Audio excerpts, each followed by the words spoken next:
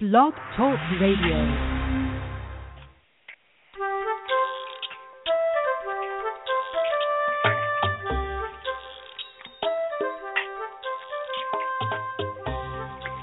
Hi there. Welcome to Teach Me to Talk, the podcast. I'm Laura Mize, pediatric speech-language pathologist, and I'm so happy that you're joining me for today's show.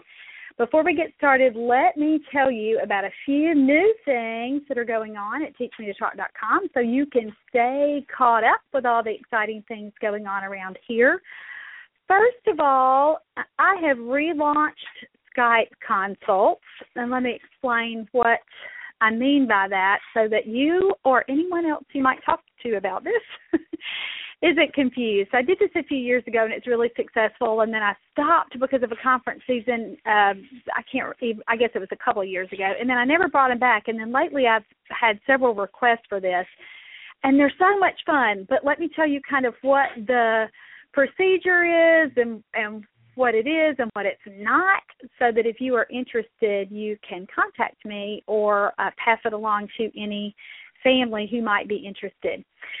I'm offering 30-minute to hour Skype sessions, and it really just kind of depends on what a family's needs would be. And this is really for parents who have questions that extend beyond something that I could reasonably attempt to accomplish on just a written comment. So just a question that they would send me. And let me just say, too, I'm not able to answer every individual email that I get because I get on average 200 to 300 emails a day from parents. So it's just physically impossible to reply individually to every single question that I get. And here's another reason we don't do that, because some days it really seems like I'm reading the same question over and over and over and over. And sometimes I'll have to check and think, I think I already read this one. Or back when I was trying to really answer as many as I could, it would feel like I was reading and saying the same things over and over. So for that, I have implemented a post called Have a Question, I'm Here to Help. And so that's where a parent or a therapist would just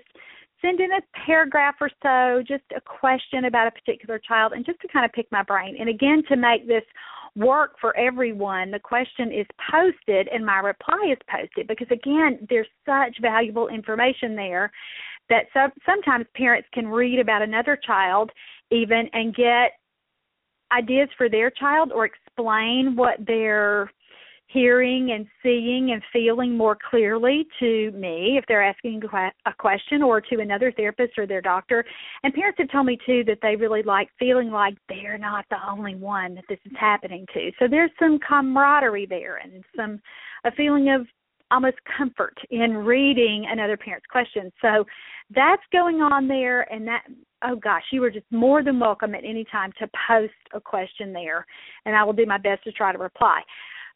There are some parents, though, who either want to remain anonymous, or and don't really want to post even anonymously, or they're feeling like, gosh, this is just beyond what I could ask you, and what they're really kind of saying there too is, I don't want you just to give me some kind of fly by the seat of your pants response. I really want to hear what you think, and I want to be able to spend some time and ask you some questions. And so the Skype consults really, really work for that. And again, we can, do half an hour, whatever a person would need for that. So there's information there about scheduling those and all of those details at teachmetotalk.com, and it's on the home page right there, and it's in blue with a little Skype logo, and it's called Skype Consults.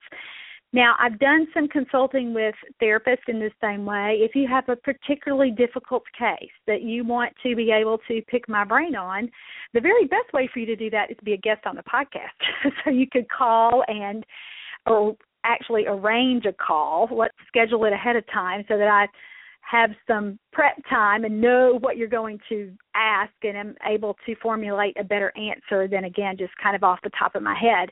That's the best way. But if you have something that for whatever reason you don't want out there, a few weeks ago I probably shouldn't even talk about that very much, but I did a consult with someone who said, everybody in my office listens, so I don't want to be identified. They would even know my voice. They would, I don't want any way, shape, or form to be able to be identified. So, again, this is an avenue for that. So if you're struggling with something or you just need another opinion, or what happened with that therapist is I didn't even really feel like I was that helpful. She just talked about it out loud, and I asked her some questions, and she really, I hope, got to wrap her head around that issue that she was facing better because she had a sounding board. And it's kind of a different sounding board than you would get with your friend or your husband or even another therapist in your practice, because I'm completely objective. I don't know you, and I don't know the family or the program or whatever issue it is going on. So I'm pretty much free to tell you what I really think and not care so much about having to see you the next day. So I can be completely objective. And so if you need something like that, that might be an avenue for you too. And again, this really has stemmed from people feeling like I'm not getting as much information as I want to get from you. I need more than a 5-minute email response. So it's just a nice way to be able to offer that service, and I'm really excited about it. We're going to keep it going through the summer at least and see how it goes. So I wanted to let you know about those two things. And again, if you have a parent who really wants to ask a question, sometimes speech pathologists are, I don't want to say reluctant to refer parents to my site or anybody else's, because that's not true. I hear from parents all the time who say, my speech pathologist told me about you, or somebody that evaluated my child told me about you and told me about your site. And I know that therapists recommend it all the time, but sometimes you have a situation where, again, you don't really want a parent thinking that you're not quite sure what you're doing. So if you even want to ask a question like that or be a guest on the podcast, you don't have to use your name or where you're really from. People use aliases on here all the time. So that's another way to kind of protect yourself and remain anonymous, either by posting a question on the site or, again, being a guest on the podcast. So I just want to let you know about all those things that are there. And if you're interested in being a guest, email me. My email address is laura@teachmetotalk.com, and put in capital letters in the subject line, podcast guest. So I'll be able to tease that out. And I have someone helping me this summer, too, kind of go through my emails and the comments on the website and everything. So that'll help her get things in the right folder as well. So wanted to mention that. Okay, let's talk about today's topic. And this is a fabulous question that a mom sent in originally via email. And I've been sending back a little kind of autoresponder that says, hey, I can't answer all these emails every day. Post a question here. And so she was nice enough to say, hey, you post it over there and then let me hear your answer. I really want to hear what you have to say about this. And it was such an interesting question that I immediately tagged it for a show. And this comes up not all the time, so it's something that I don't think I've ever done a show about, but it's happened frequently enough. And as I was writing my response to her, I thought, this is a fantastic show topic because it's something that we all should be aware of and thinking about. And certainly when we have a kid who fits this particular situation, as I discuss it and read her question, you're going to know why I think it's important for us to talk about this.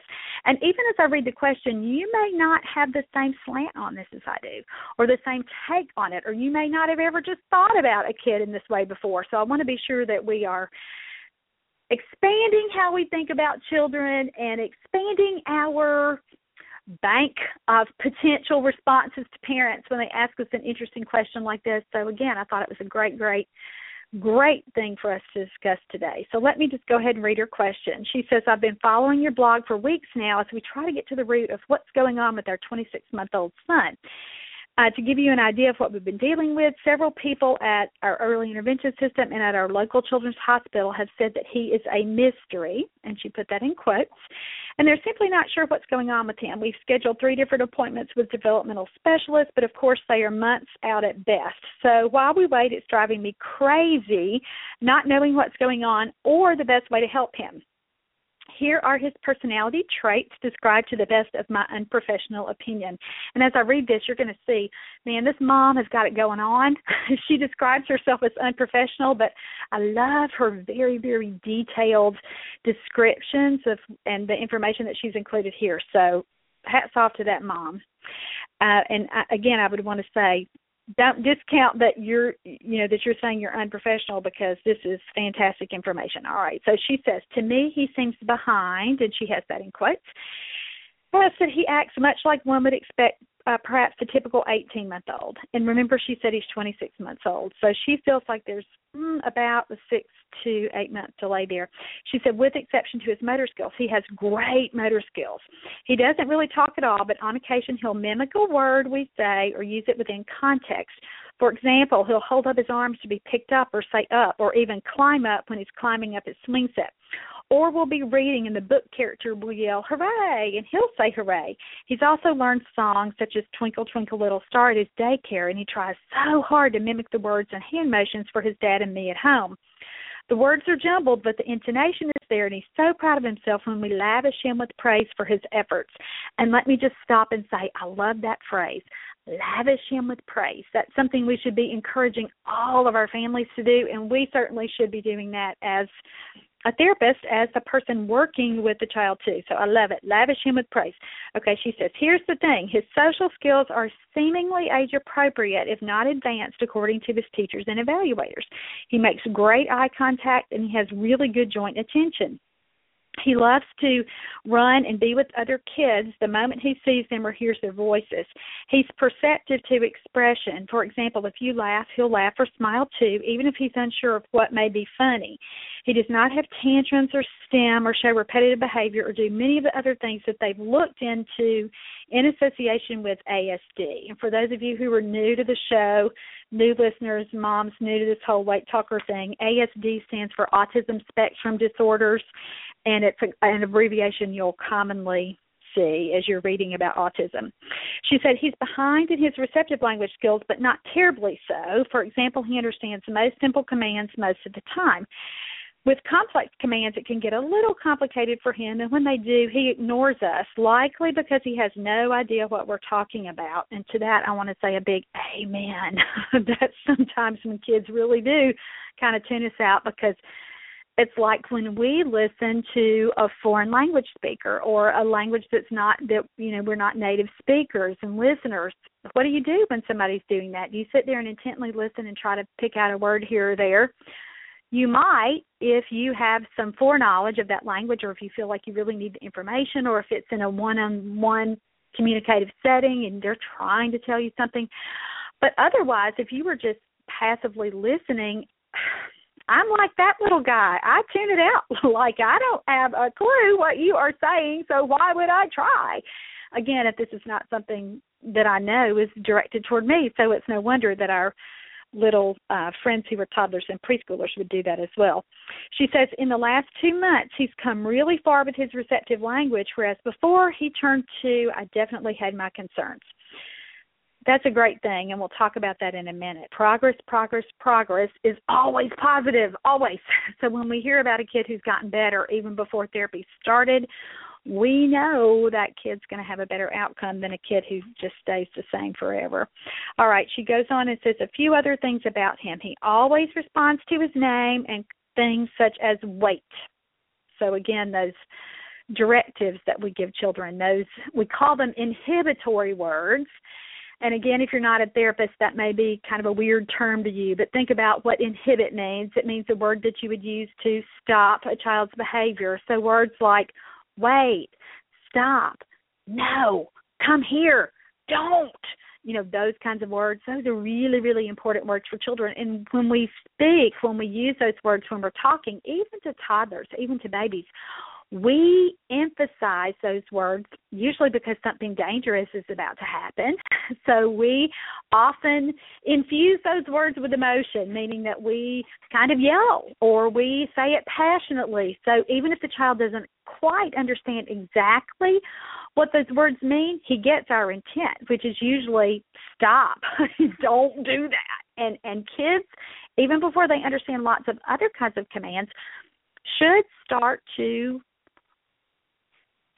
change, should start to respond at least to those kinds of behaviors. So if I see a 2-year-old, a 2.5-year-old who never pauses when he hears a word like no, stop, wait, don't, come back, all those kinds of words, when he's not even noticing the emotion there, when you see no change in his response, that's a big, big red flag that there are significant receptive language issues and processing issues going on because a child hasn't even learned to respond to something that, again, is a command to help him avoid danger.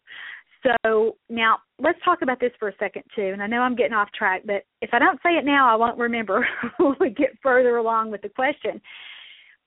Sometimes a 2-year-old who is a little bit of a stinker will laugh or look at you mischievously when he hears those words and then keep on doing whatever it is that's made you use one of those kinds of words, and that's completely different.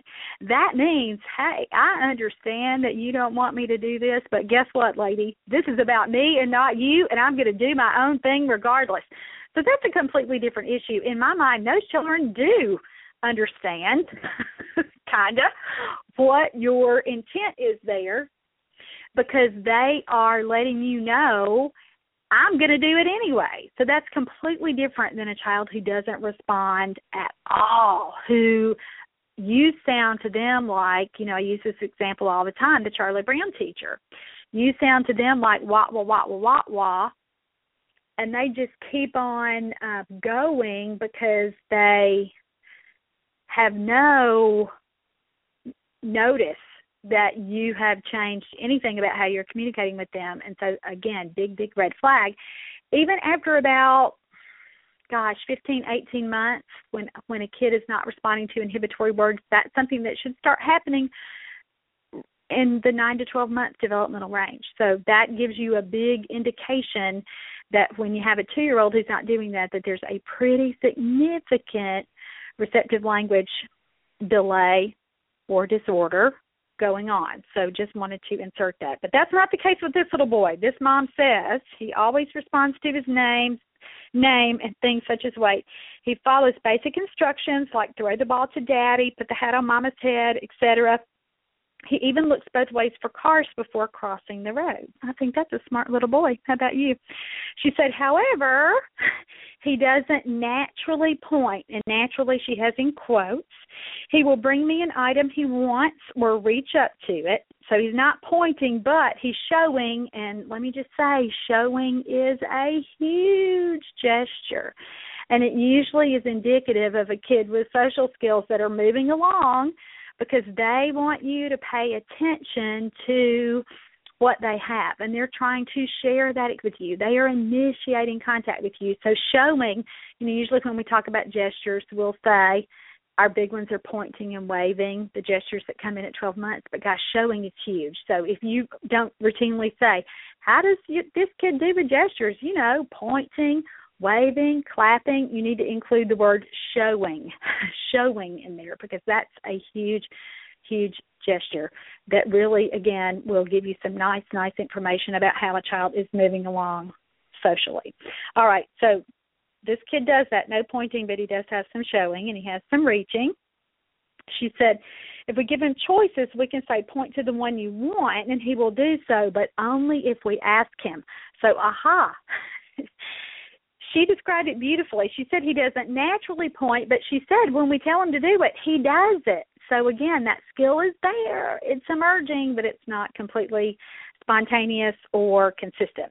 She said, it's my understanding that most kids just naturally know how to do this. And she's talking about pointing, and that's true. We don't really have to sit down and teach a typically developing child how to point. Usually they're seeing us point when we are playing with a toy or reading a book or anything like that. They may see it in that really specific circumstance where, we're right in front of them. But lots of the time, we just model pointing for children when we're trying to redirect their attention, when we're saying, let's say we're outside and let's say there's a big truck, and we know that this child loves big trucks. So we might say, look, it's a truck. Here comes the truck. Or Daddy's approaching us.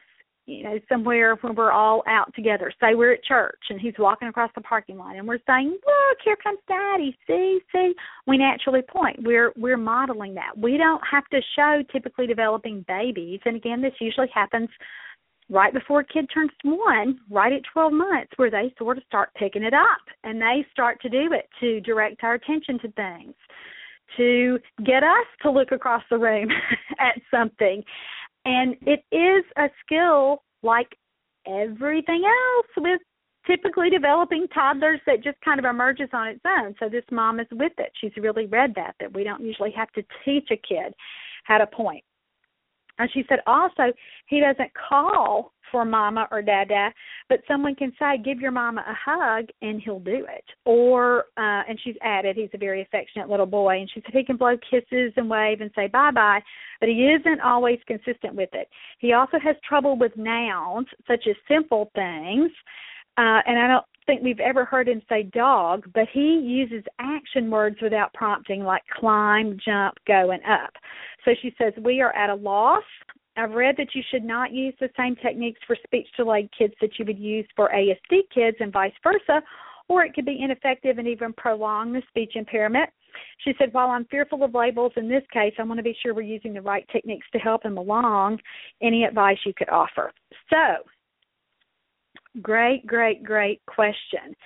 So let me just kind of tease out what I said to her and even discuss it a little bit further in the reply that I gave her, and I want to make a big point here. But let's start with the beginning, where I understand why the evaluators might be at a loss to give him a firm diagnosis, because on one hand, you see that he's not pointing, you hear that, and you hear that he's, of course, has some delays with his language, and the things that he is saying, those things could be a little echolalic, maybe. I don't know that for sure, but it seems like Mom is kind of insinuating that when she's writing this. So a little bit of that going on. But his positives, not pointing. We already talked about that, didn't we? So that's another little ding, ding, ding, ding, ding thing that might have been going off in your mind as you were listening to his description. So, and he's let's look for some of these other negatives here. Oh, well, he had another couple little things that might have made you think, gosh, I wonder if that kid's on the spectrum. And again, as a therapist listening to this, we all do this. We hear about a kid, we read a kid's history when we've gotten a new referral, we're going through and reading Mom's responses, and you already start to kind of form an opinion, don't you?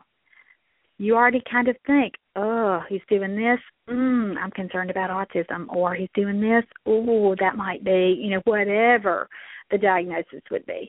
So we all kind of do these little, and so that's why these evaluators may, again, as Mom is relaying this information to us, it sounds like they really were kind of concerned about autism, but he's got so many positives that they don't feel like he meets that specific diagnostic criteria. Let's just talk about his positives here. Mom says he's really social.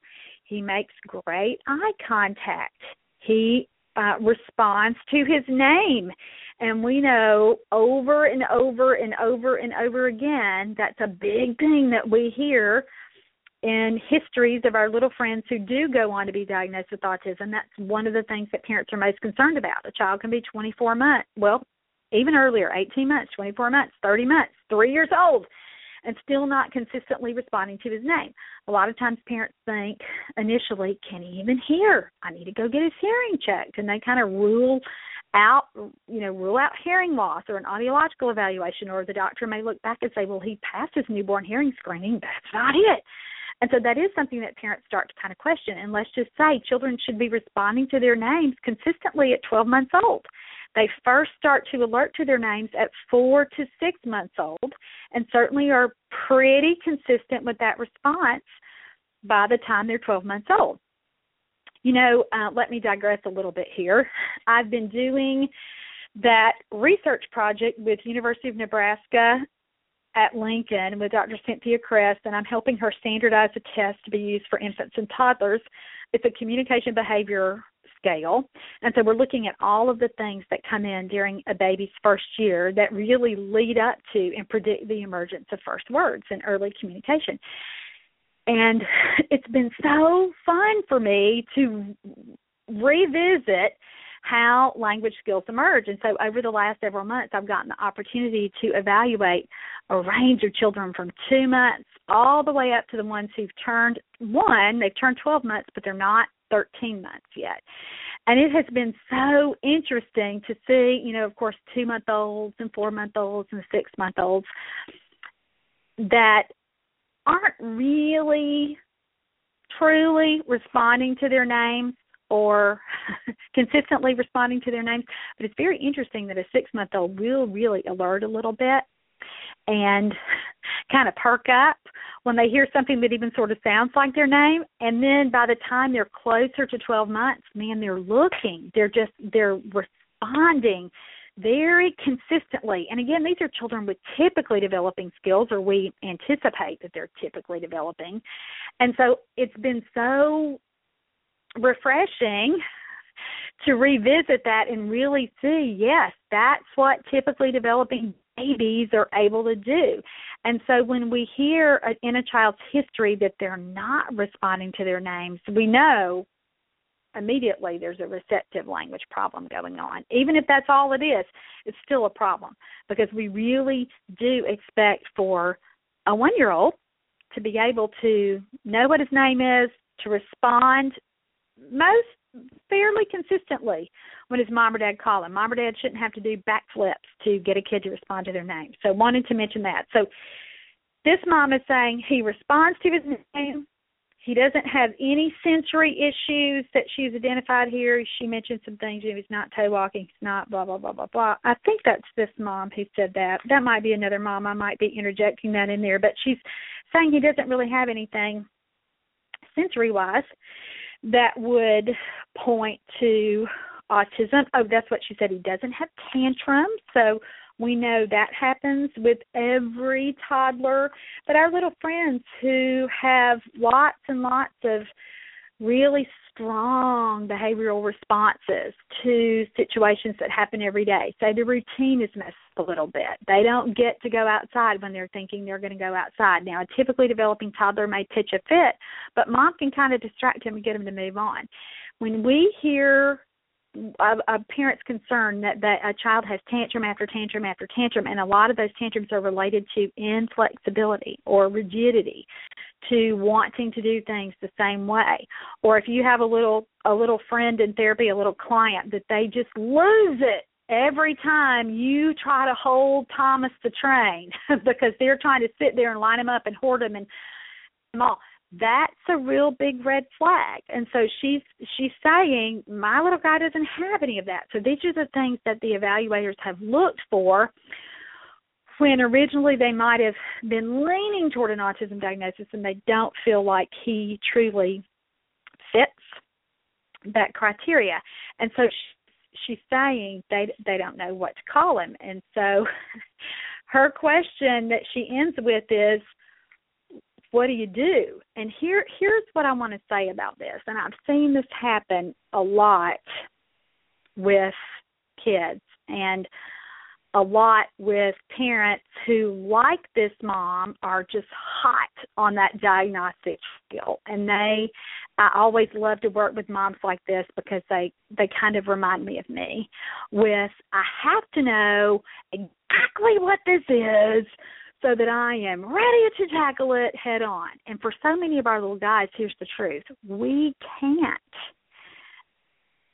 give them one firm, final, this is it, there's no gray here, this is a black and white diagnosis. For a lot of our little guys, we can't do that, because if we do, we may be wrong because what their little profile is doesn't really fit. And again, she's worried, she's read that you can't treat you can't mistreat, or you can't select strategies for a kid that you could screw it up. If you think if he's on the spectrum but you treat it like a language delay, the mom has read or heard or somebody's told her that you could really screw it up and that a kid wouldn't make progress.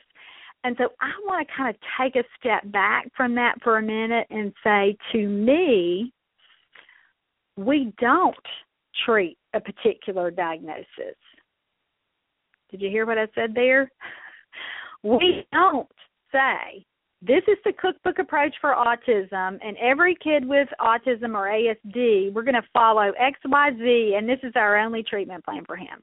Or let's take something else. Let's say apraxia, or apraxia may not be the best example there, but I already said it, so let's just use it, apraxia. Or even something like a medical diagnosis like cerebral palsy or Down syndrome or any kind of other genetic kind of syndrome or, chromosomal deletion there. Do we tell parents this is fill in the blank therapy? No. No.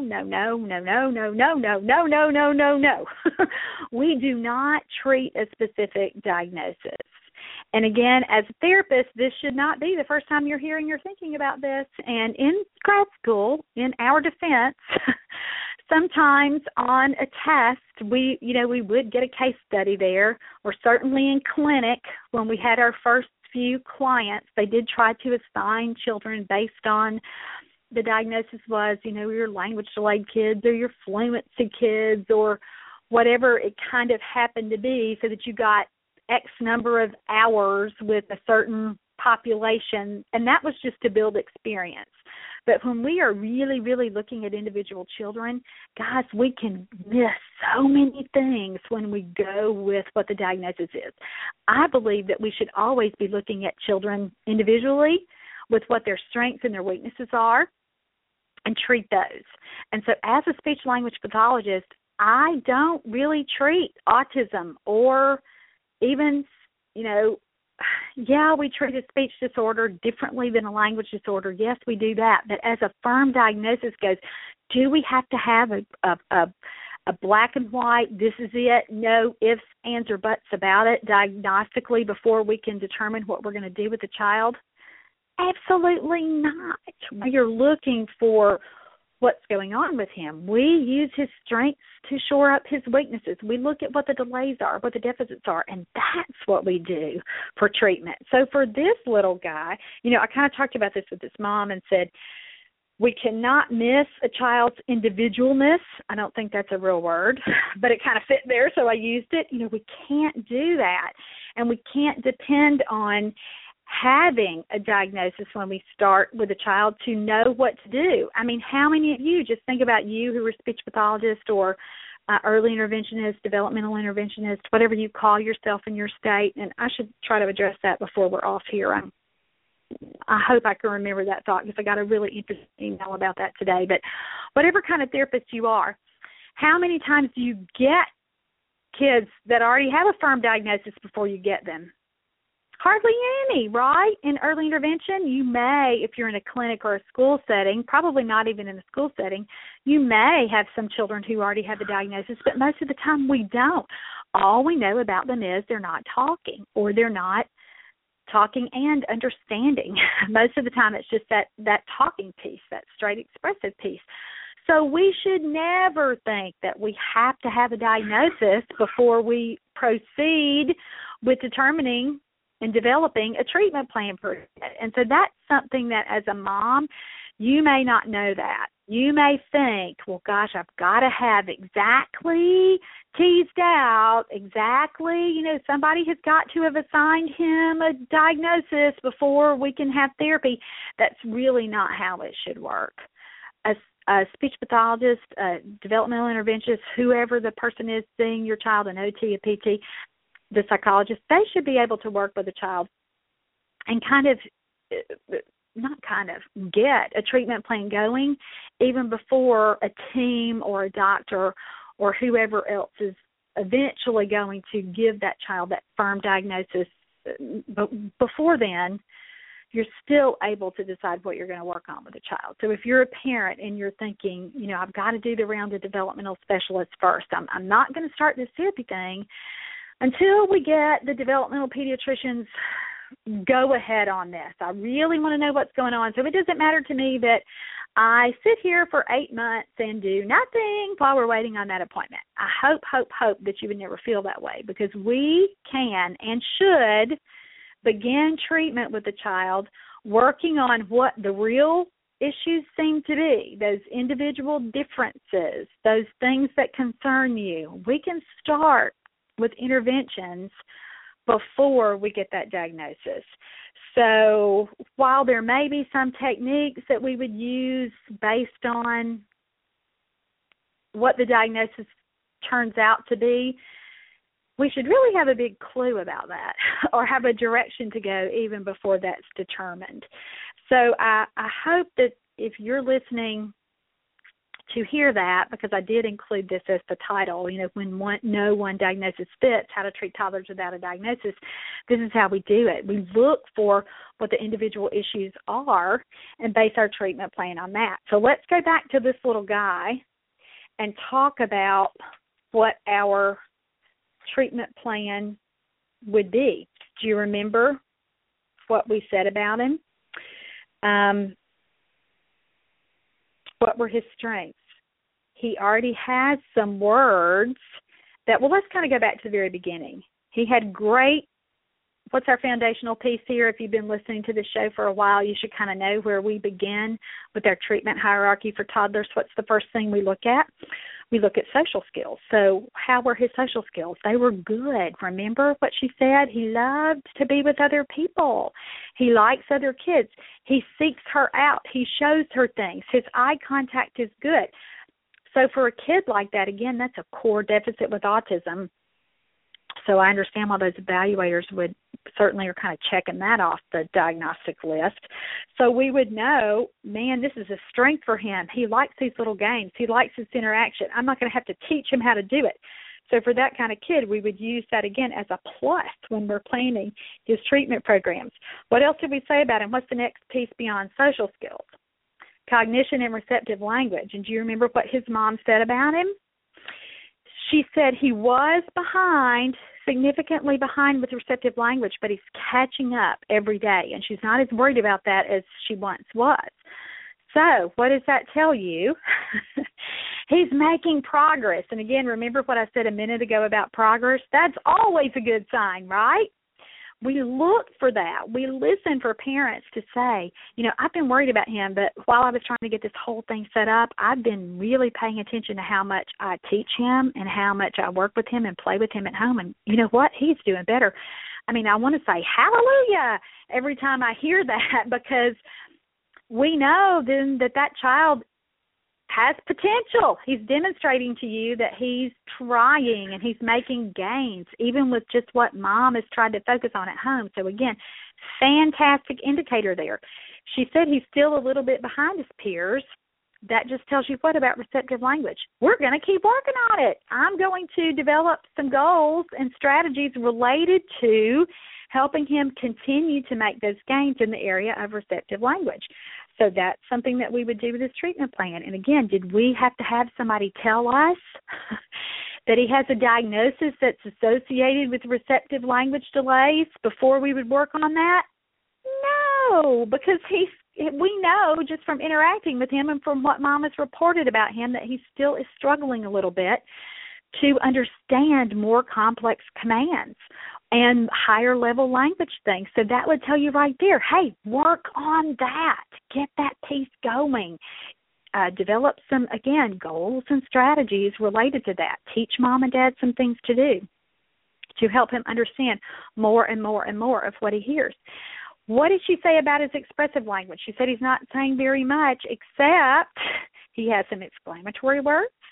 He has some words that are, I call verbal routines, because they're words that are related to context, meaning that he only says up when he's holding up his arms to be picked up. That's okay. That's a start. He obviously understands it related to that context. So then what would you do? I would work on using that word that he already understands and says related to mom picking him up. I would try to help them generalize it. So what do I mean by that? I would play lots and lots of games where we are using toys or another person or some other object to further demonstrate or help him understand the word up applies to lots and lots and lots of things. So we're helping him carry over his receptive understanding of that word plus his expressive use of that word. So even if right now up is just tied to when he lifts his little arms up, boy, I would be taking his favorite toy in a session and showing mom how to do this too, that if he likes cars, we're going to drive the car up the wall. If he likes balloons, we're going to throw that balloon up. So he understands that we can use that word too. Bubbles go up when we play with those. We would, if he had a favorite stuffed animal, or let's say they have a little nightly routine. If we're, when they get in bed, they're going to love on each other and hug and stuff before they settle down and read a book or whatever. I would lift the blanket up or throw the pillow up. I would talk to mom about all the different ways that she could use that word up that he can already say, and transition that, or as a speech pathologist would say, generalize it to other contexts. So that would be a fabulous starting place. And she, just from her history here, she's letting us know that he learns to say words best in those highly emotional or exciting kinds of situations, and highly routinized, or however you want to call it, whatever you want to say about that, when it's tied to routine, tied to context. So those things that are repetitive. So I would really, really talk to mom about that and say, what else can we do? Let's look at what you guys already do here at home. What other little games do you play? Let's tease out some words from there. Let's pick some new kinds of targets from those things that you already do and that he already loves, so that we can figure out how to build his expressive vocabulary using the things that he already knows and likes, and the things that you already know to do and like to do with him. So we would really, really start with those kinds of things that family's already doing every single day, because we know that he learns through repetition, and we know that he likes those kinds of activities, and he may need to hear it and experience that particular event over and over and over and over before he can really begin to pop out that word and certainly master a word. So that's something we would know, again, without a diagnosis. We know that based on what mom, in all of her wisdom, knows about her little boy. And she's more of an expert, and she can give us more of what's really, really going to work with this kid based on what she sees day in and day out, much more so than a developmental pediatrician or specialist or whoever she's seeing that's only got a 1 or 2 time shot with this kid. And please don't misunderstand, I'm not saying that we don't need those highly specialized evaluations. We do, but to begin therapy, we can start with the kinds of information that mom has already given us, because just from these paragraphs that she's written me, we sat here together, and what did we do? We developed a pretty good, comprehensive treatment plan for him, just based on what mom told us. And again, we're going to get even more information when we work with this little guy for the first couple of sessions. We're going to learn even more about him, so we can take that information and really, really get mom's feedback with what she does with him at home based on our initial recommendations. And we can come up with a pretty solid treatment plan for that kind of kid. And again, is it dependent on that final diagnosis? No, it's not. It's dependent on the information mom has given us about him, and certainly that we glean from our own information, our own evaluations, our own treatment. You might think about it as diagnostic treatment, those first few sessions. That's kind of how I think about it, because we're always looking for new information and figuring out and, putting our clinician hat on and kind of digging through what can he do, what can't he do. And that's based on what we see right in front of our eyes, not necessarily what we read about him on a piece of paper with a diagnosis and an ICD-9 code. So I don't want you to get stuck in that if you're a therapist. And again, I really don't think that happens a lot with therapists, but I think it's more with moms thinking, and I understand why a mom would feel this way, especially if you read something. And let me just address this too. Back to the whole apraxia thing a second ago when I said, well, that might be an exception where if you try to just use general language stimulation techniques with a child with apraxia, you may not make very much progress because you're not really digging in and treating that motor speech component. But if with all of the children you see, even if you're thinking about kind of general, well, with every child, that you're establishing imitation as a core skill, regardless of the speech piece, the motor speech component with apraxia or phonological disorder or speech delay or language delay or autism or Down syndrome or prematurity, whatever you're seeing the kid for, whatever the diagnosis happens to be or the original report, the original concern, if we're looking at these core skills, like we talked about before, the social interaction piece, the cognitive receptive language piece, the expressive piece, and again, you can tease expressive all the way back down or, break it down, back up, all the way to that earliest piece, which is imitating actions with objects and imitating gestures. If you're looking at those core skills, for every kid, it really, again, won't matter what that diagnosis turns out to be.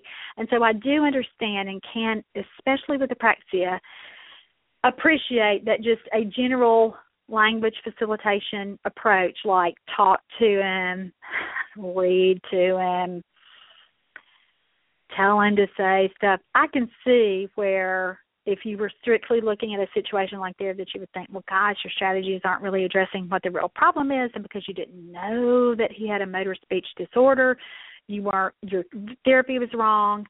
I get that, but for those of us who are so committed to early intervention and we know our stuff and we are looking at every child from that kind of core foundational level with social, cognitive, receptive, expressive, and we kind of, again, can break expressive down to imitative skills and move forward from there, you're not going to miss the things that are going on with the kid. You're not going to miss it when it's a problem. You're not going to finally get a diagnosis with the kid 6 months in, 9 months in, 12 months in and go, oh, darn it.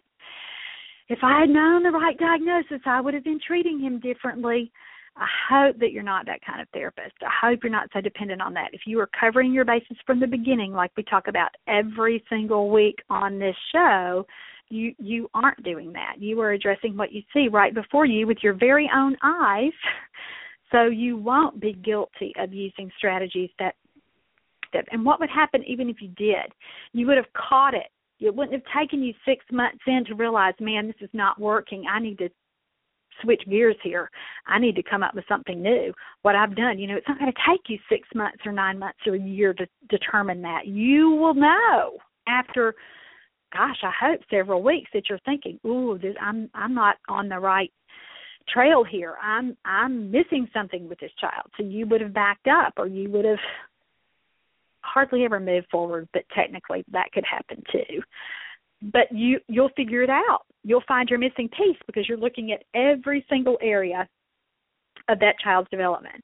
All right, one other thing that happens, and I told this mom this, and this has happened, and this is what I kind of led with the show.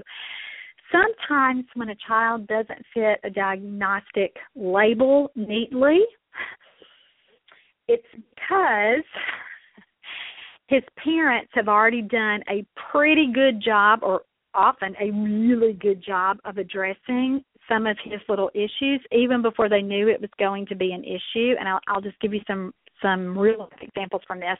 I had this little guy many, many years ago. He was in one of the DVDs. I think it's Teach Me to Listen and Obey 2, maybe 1 and 2. And he did not get a spectrum diagnosis at the beginning, even though I felt like that was what was going on with him from the beginning. His original evaluator went in and said, well, he's way too social to be autistic, so just don't worry about that. So then it made it kind of hard for those of us who followed that original evaluator to broach that subject with parents because they had already kind of ruled that out. And here's what had happened with this little guy, too. In a different family, he may have had more difficulty with those initial early social engagement skills. His eye contact wasn't great, but it was there. I mean, I don't even know that I would have called it inconsistent, but he made eye contact, and he had learned to show you something, and he had fair joint attention, especially if it was something that if you knew him and what he liked, you could pretty much get him to do some things. And he did have some inflexibility, but at 2, those things, those core competencies, those core diagnostic issues for autism were not nearly as pronounced as when he was 4 and 5.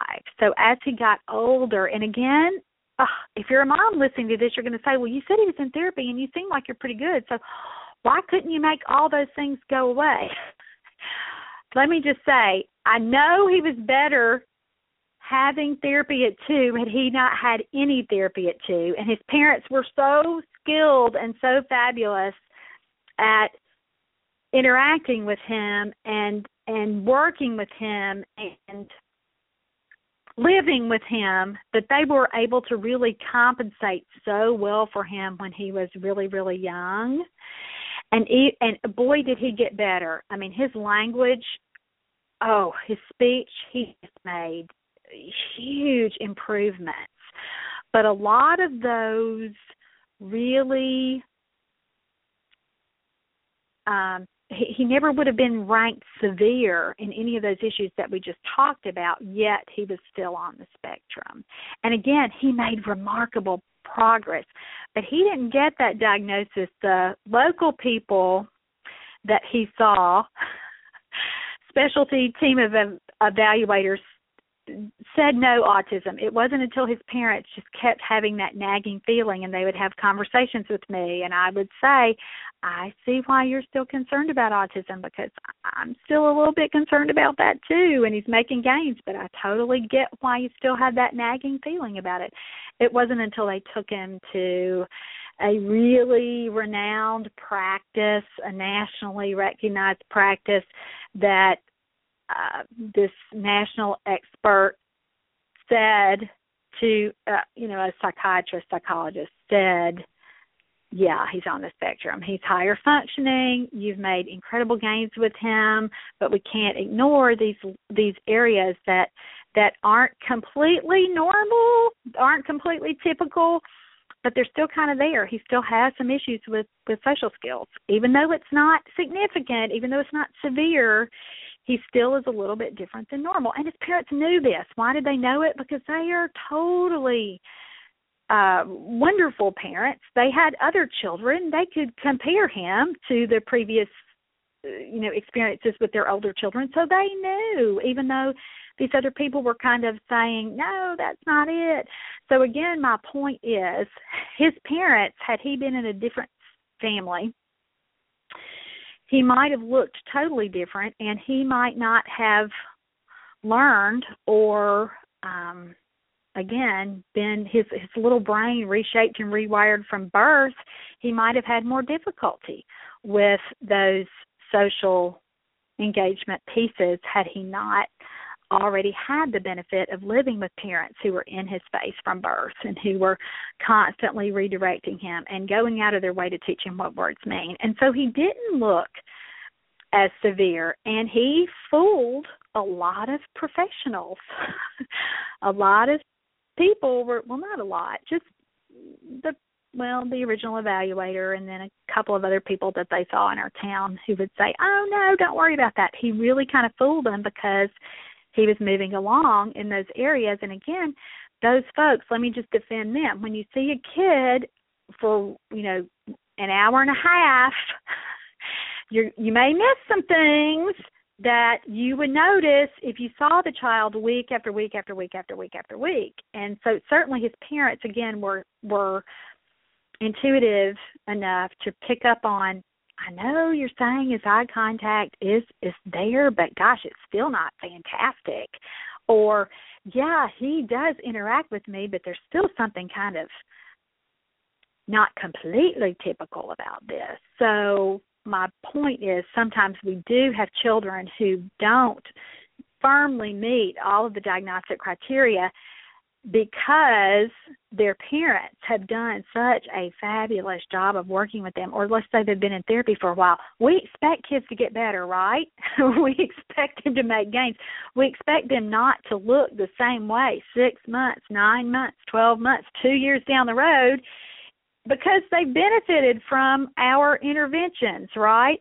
So sometimes that's why kids don't neatly fit a diagnostic label, especially when they're 2, when they're so little, when they're 1 and 2 and 3. And then if we do go ahead and get therapy started, we provide all of the wonderful strategies that we implement, we get parents on board, everybody's doing the same thing, certainly they're going to be a lot better down the road. Now, will some of those core big diagnoses ever truly go away? A lot of people believe that you can be completely recovered from autism. A lot of experts would say that you can't, that if you're truly on the spectrum, that you're still going to have some differences even as you get older. Does that mean, though, that a kid won't be totally functional? Heck no. Don't you know families that you are working with the child, but you look at mom or dad or grandma or grandpa or the brother or sister, whoever, aunt, uncle, and you think if you lived in this time, you may have gotten a diagnosis too. But those people are adults. They're certainly functional. They've graduated from college. They're married. They have children. They work. They have, our engineer families, they have professional advanced degrees. So again, it sounds sort of like I'm speaking out of both sides of my mouth here, but I'm really not. Sometimes those core issues get a whole lot better, certainly better than if you had never done anything at all. But you still may hold on to that diagnosis for a long, long time, potentially forever. But don't let that, if you're a mom or dad, make you upset. Don't let that keep you from pursuing any kind of therapy, because we want to do everything we can to help children achieve their highest potentials. And we don't know what that is. We don't know what that's going to look like for every single person. And remember, especially about autism, it's a spectrum diagnosis. So you're going to see no 2 kids that look alike who have autism. And certainly we can say with a big degree of confidence that early intervention always produces better outcomes than if you had not done anything at all. So don't let me talking about children who still get a diagnosis or who go on to kind of live with those challenges forever. Don't let that stop you, and don't let that make you lose hope that what you're doing isn't going to matter, because it absolutely, absolutely does. I'm just saying that sometimes why children don't fit into those distinct diagnostic labels is because you as a parent have already done a great job of providing intervention, whether you knew it or not. And so that was my message with there. We can still provide fantastic services for children even when we don't have a clear-cut label. And sometimes, again, even as a parent, you've done that without even realizing it. And that's what I think happens with some of our kids who seem kind of borderline and kind of iffy with this diagnosis piece. Okay, I hope that I have made this information, I hope I've given you some stuff to think about. I hope I've made it clearer for those of you who kind of struggle with this and who think about this kind of stuff like we do, who live and breathe working with children with communication delays, with difficulty understanding and using language. So it's a great, great question. I want to thank that mom again for letting me use her topic today, and I want to wish her the best of luck with her little guy. She sounds like a great mom, and again, hope we've given her some things to think about and work on. All right, that's all for this week. Have a fantastic weekend, and I'll catch up with you next week. Bye-bye.